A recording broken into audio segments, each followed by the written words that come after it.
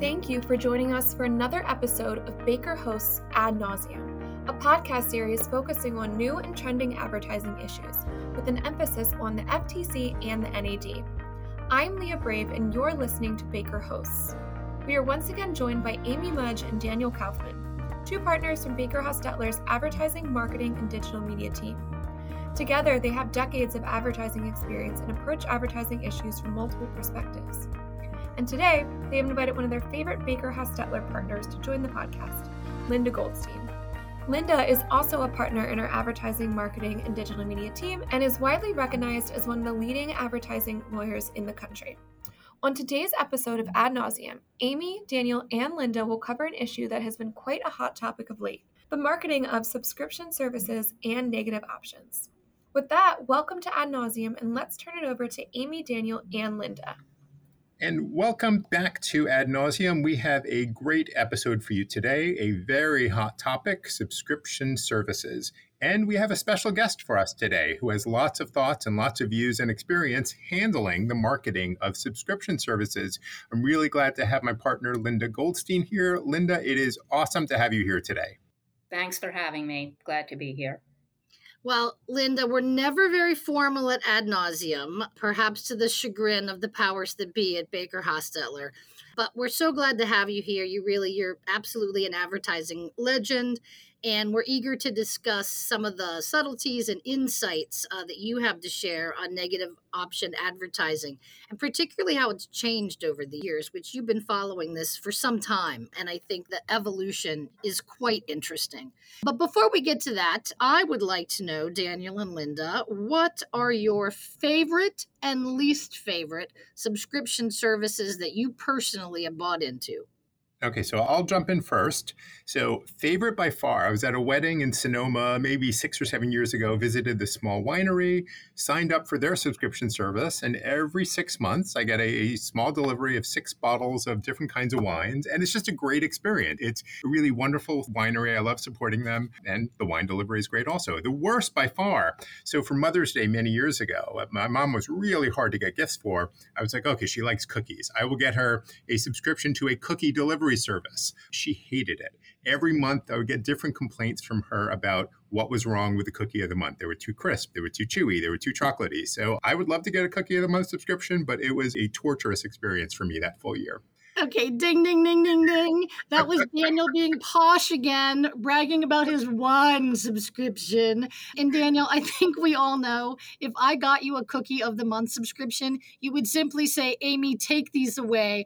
I do not eat cookies. All right? Yeah, 2023, can't eat them anymore, but all right. Well, my absolute favorite, maybe not super creative, but Amazon Prime. I can't live my life without it. They probably think I'm a business. The number of boxes that show up couldn't have gotten through the pandemic without them. Just think has seismically changed delivery as we know it. So that's a very easy one. My least favorite is probably that gym membership. I'm not going to say the name on our podcast, but the gym membership I didn't cancel for about 2 years. Probably the first year and a half was me just feeling guilty and embarrassed that I was not going to the gym and didn't want to fully admit that to myself. But the last 6 months, that gym made it really, really hard to cancel and kept trying to, are you really sure you want to cancel? And we'll give you this, we'll give you that, and just actually not canceling me until finally I said, enough is enough. And I have parted ways with that gym.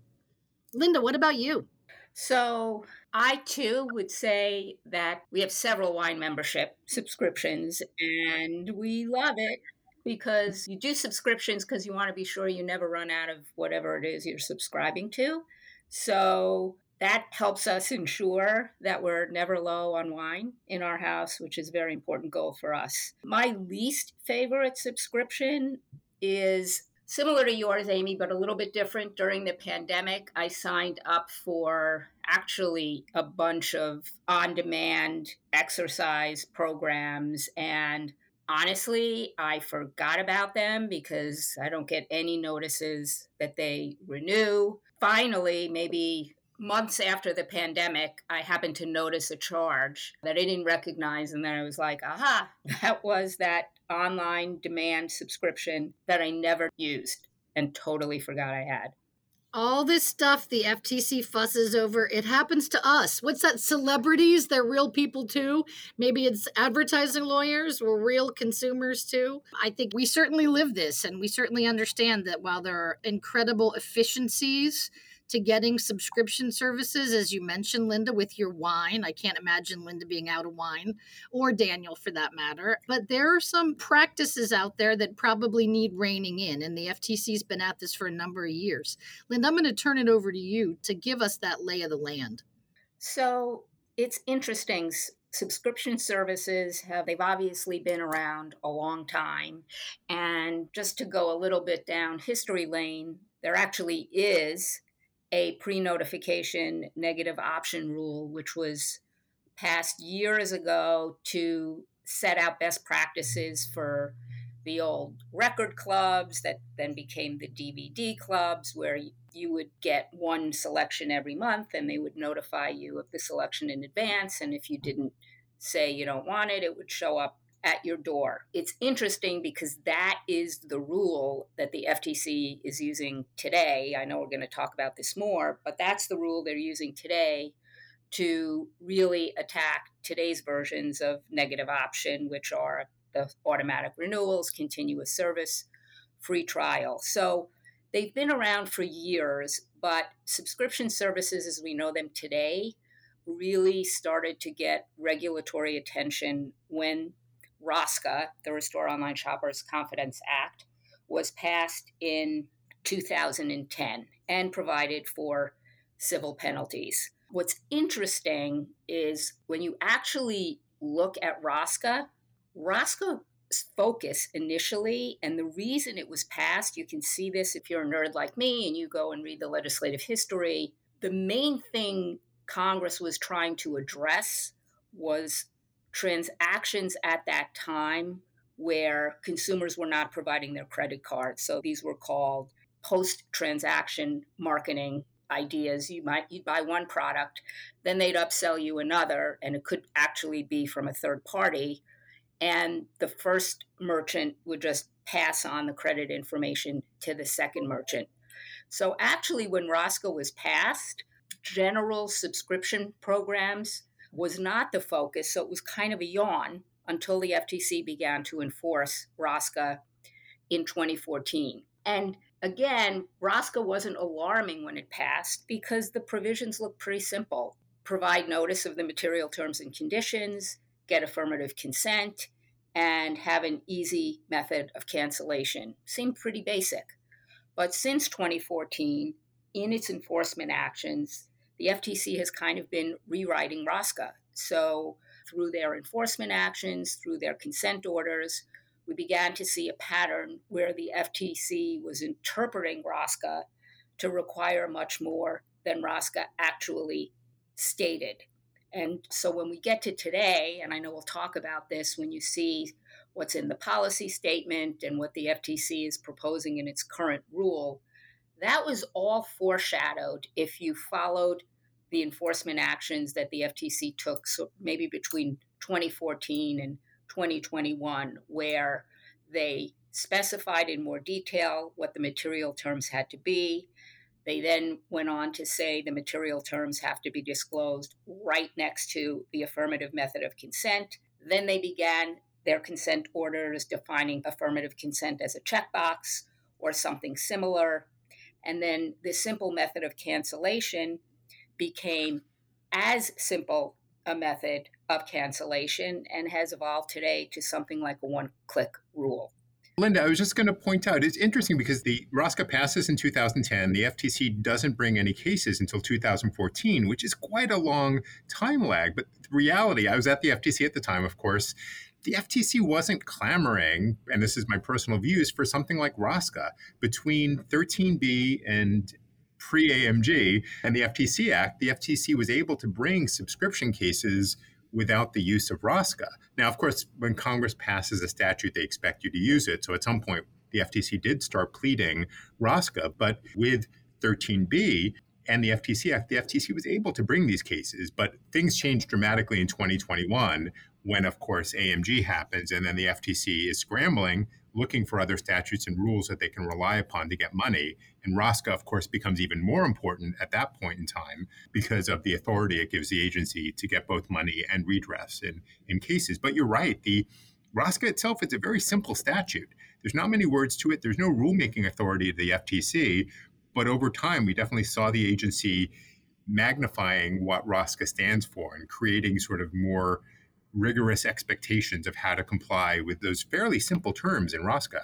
Yeah, and it's also the other thing that's interesting when you talk about the enforcement history is even early on in many, really, of the cases that they brought, they weren't using the penalty authority under ROSCA. They didn't have to because they had 13B. It's really only when the Supreme Court's decision in AMG wiped out their authority to get money under 13B that the penalty provisions of ROSCA became a very attractive tool for the FTC. Right. The philosophy at the FTC was always, look, even if you can get penalties, if you have a redress theory, redress is first, you get the maximum redress, and then usually there was no need for penalties. The world is very different right now, of course. But I was hoping we could turn a little bit to the proposed negative option rule that the FTC put out a few months ago. I know the comment period just closed. There were a huge volume of comments that were filed. But I was wondering, Linda, if you could talk to us a little bit about this proposed rule, what your take is on it. So this proposed rule certainly, in my view, goes beyond anything ROSCA ever intended. Some of the provisions are ones I've already mentioned that foreshadowed in some of the enforcement action, a very prescriptive requirement for how you have to disclose the material terms and conditions, where you have to disclose the material terms and conditions, meaning in direct proximity to where you get the consent. And then, of course, the requirement that affirmative action be a checkbox or something similar. But I tell clients, if you want to go with the quote unquote something similar, you're really doing so at your peril, because the FTC, at least in my experience, has been very fixated on either wanting a checkbox or a digital signature. So that's all in there.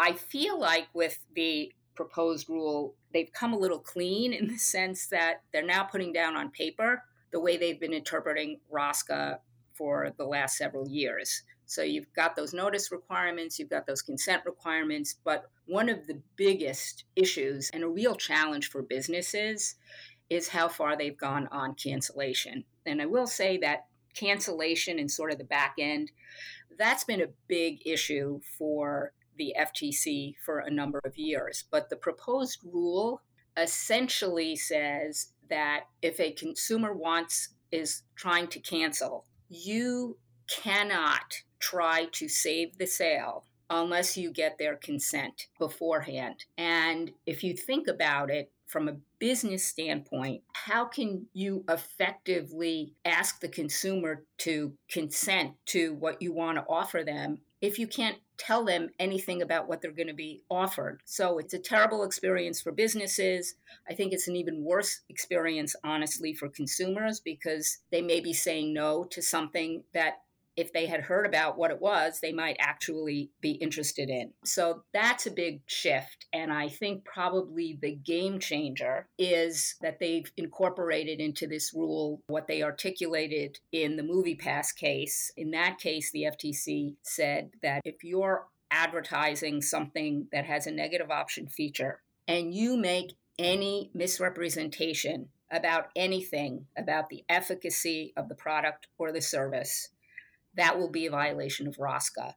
So if you think about it, and if this goes the way it's currently drafted, the FTC will have found a way to get civil penalties for unsubstantiated product claims. It is the biggest end run on the Supreme Court decision that I think we've seen to date, because it will now make any unsubstantiated claim subject to civil penalties.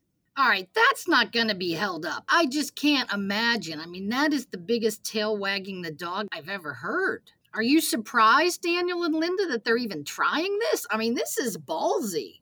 I mean, it is definitely ballsy. Look, the next step in the rulemaking process, I think there will be informal hearings. They have not scheduled them yet, maybe end of this year, early next year. But I have a feeling the agency was a little surprised at the volume of comments they got and the huge concerns that industry is raising about some of these provisions. I think there will be these hearings coming up in the future where a lot of these issues will be raised. But now, Amy, we've been talking a lot about the FTC. I want to know, what are you hearing and what are we hearing from NAD on this issue? NAD really likes to get in the game of anything that's kind of hot and topical. And so we have seen a rash of pretty recent subscription cases, largely monitoring cases that they brought in the last year or two. But just like Linda said, the FTC's been involved in this for a number of years. So was the NAD. Back in 2005, they brought a case, actually a consumer initiated a case over the subscription flow for Sports Illustrated. And they said that it wasn't clear that a person was signing up for a subscription that would automatically renew at the end of the 6 months or at the end of the year. And NAD agreed and said that the had to be more clear and conspicuous that the automatic renewal element was a material term and that it be up front. And then about 2017, there was Fabletics case. I think that was a pretty complicated situation. That was a case involving you could just buy some Fabletics stuff, or you could buy it at a significant discount and also sign up for a VIP membership. That was sort of fashionable for a little bit. And that, the FTC said, it's too confusing. That also, those are material terms if you're signing up for an ongoing subscription, and that really has to be upfront. But more recently, the NAD brought a case against Blue Apron, the meal subscription service. And there was even a more recent case involving another meal service company. And most recently, they brought a case involving a newspaper subscription.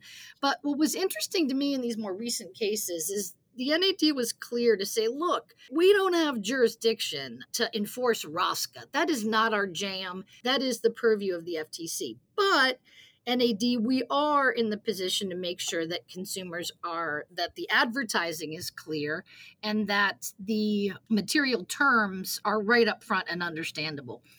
Most of these cases were surrounding the right of cancellation Linda talked about. And even though ROSCA requires that there be an easy method of cancellation, and some of the other laws are requiring that method be online, how the NAD got to that was to say there are promises that it's easy to cancel anytime, cancel when you want, that those are affirmative advertising claims. And the NAD said that unless there was an online method of cancellation, that wasn't easy or clear or anytime, which I found was kind of a back-ended way at getting to this notion, but they certainly did. And one of the other things I want to probe with you, and maybe we'll end on this, Linda and Daniel, one of the other things that the NAD highlighted was in the dark patterns report that the FTC issued. One example of a dark pattern the FTC gave was when there is not an online method of cancellation. To my mind, that does not ring true.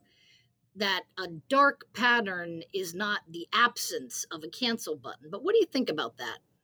I mean, I agree with you, Amy. I mean, the FTC has defined a dark pattern as a user interface that's designed to force consumers actually to take action that they otherwise might not take, like giving up personal information or entering into a transaction. So if you don't have a user interface at all, I don't see how you can have a dark pattern. But I'm not surprised at this because the FTC, at least, has been using the term dark pattern now as a wide bucket into which they kind of put anything they kind of don't like. Yeah, it's not very intellectually honest, I have to say. But coming to the end of our Ad Nauseam episode on subscriptions, Linda, what suggestions would you give to companies to get their house in order right now? So I think that companies now should be looking at how the requirements, the basic requirements under ROSCA will likely change. And they should be looking to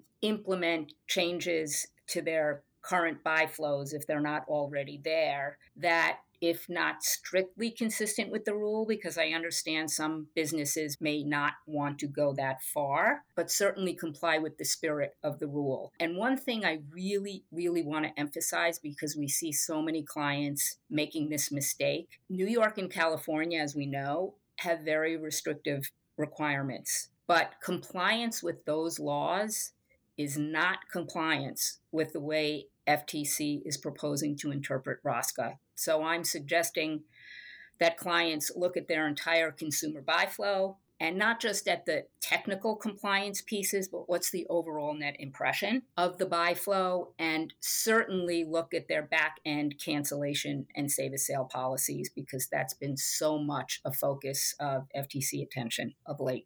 Well, Linda, thanks so much for joining us. And I do hope that our listeners hear that this is one that it is time to take a fresh look at any subscription offerings, if you have them, if you're launching them afresh, to make sure that you're considering not only the current state of play, but also developments that are down the road with the FTC's rule and with developing state laws. But with that, thank you so much for joining us for this episode of Ad Nauseam. Thanks for having me.